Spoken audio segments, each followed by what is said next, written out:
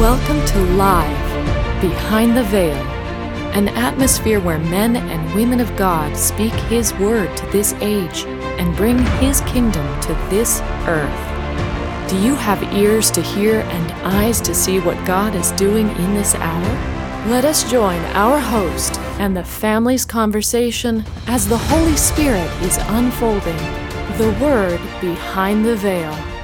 Hi, I'm Ron, your host, and today the family discusses how deadly comparisons can be, especially in our relationships. Let's listen in. Comparisons. We are faced with comparisons on a constant basis today. We have television. We have, we got YouTube. We've got signs. We've got so many things and so many male and female characters, if you will, to compare ourselves to. And if you allow yourself to get into that comparison mode, you're looking and you're going, that girl looks a lot better than my wife. I think I'll try. You know, something comes into their thinking because that comparison, this is better than what I have.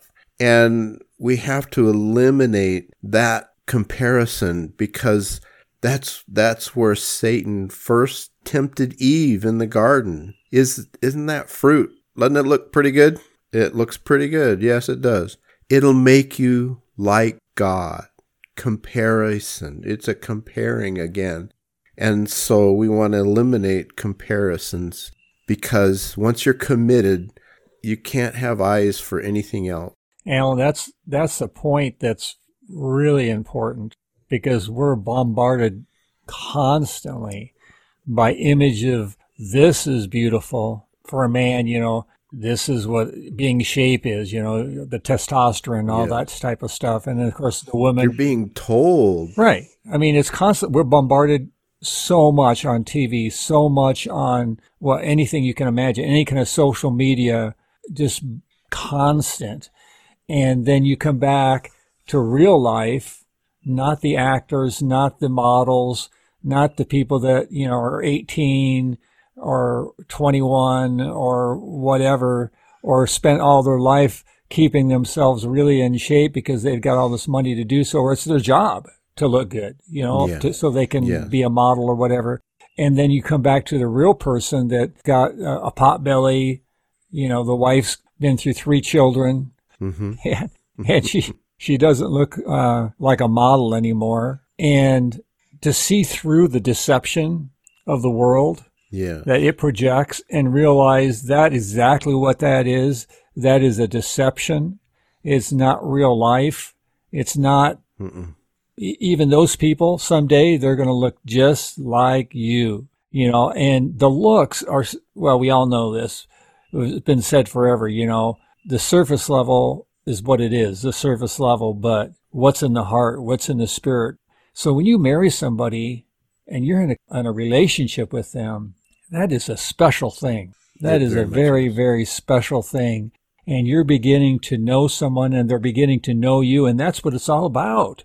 You know, knowing one another and loving one another and getting close to one another. That's what it's all about. And to trade that in for some good looking dame walking down the street because now she looks a lot better than what you've got. What a crock. That is such a crock. It's such a deception, and people fall for that all the time. And then you know what happens? It becomes ashes in their mouth because they found out this hot-looking chick is shallow or all about herself.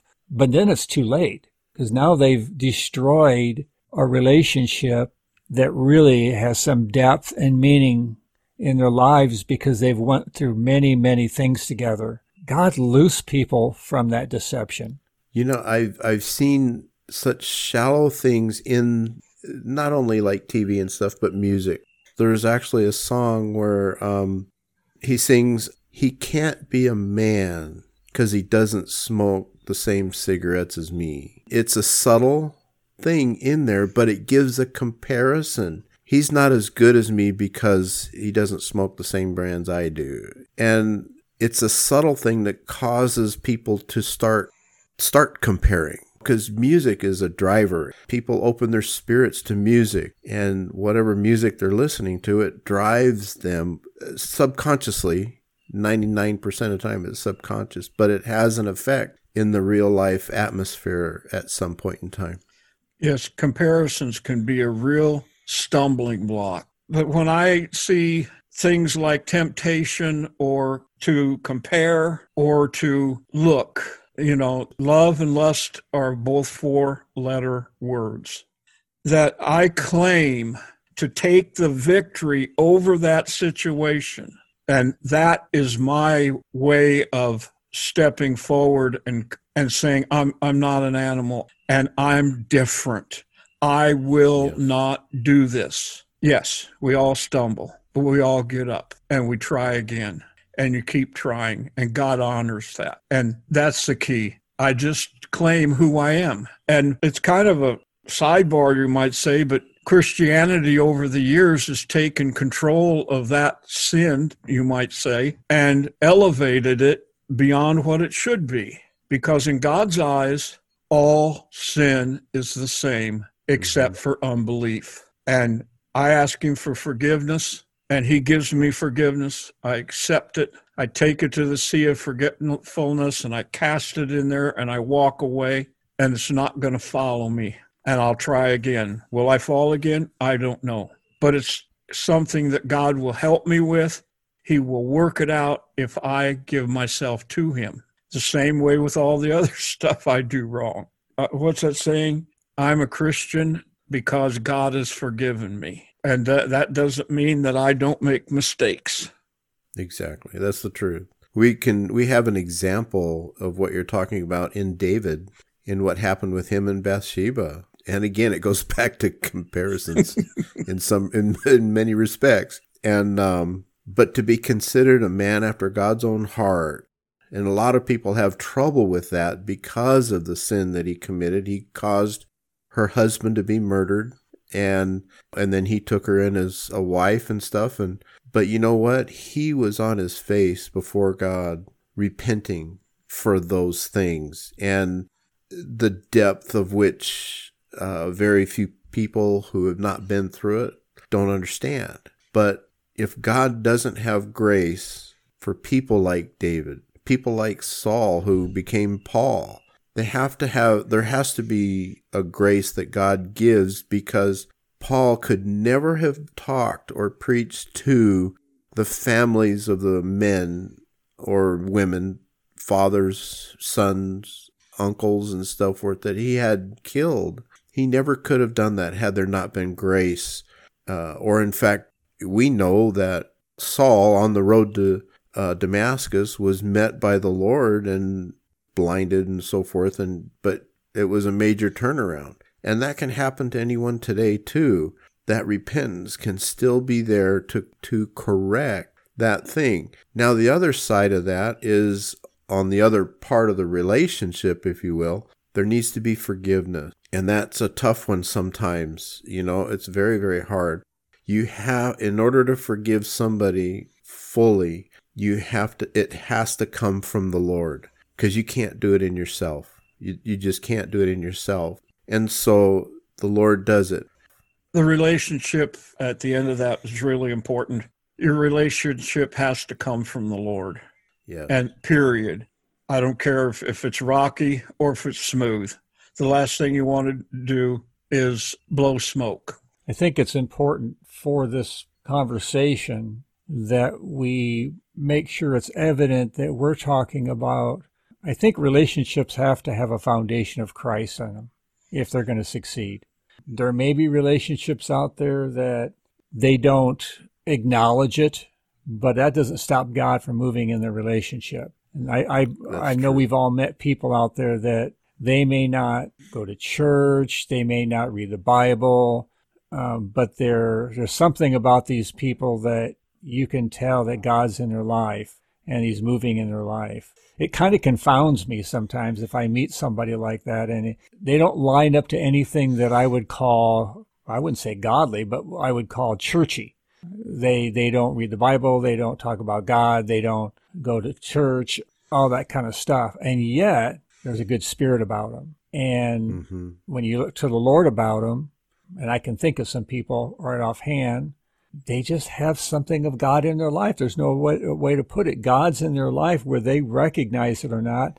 And there's families out there like that. And I think God's so much bigger again than what the limitations we put upon him.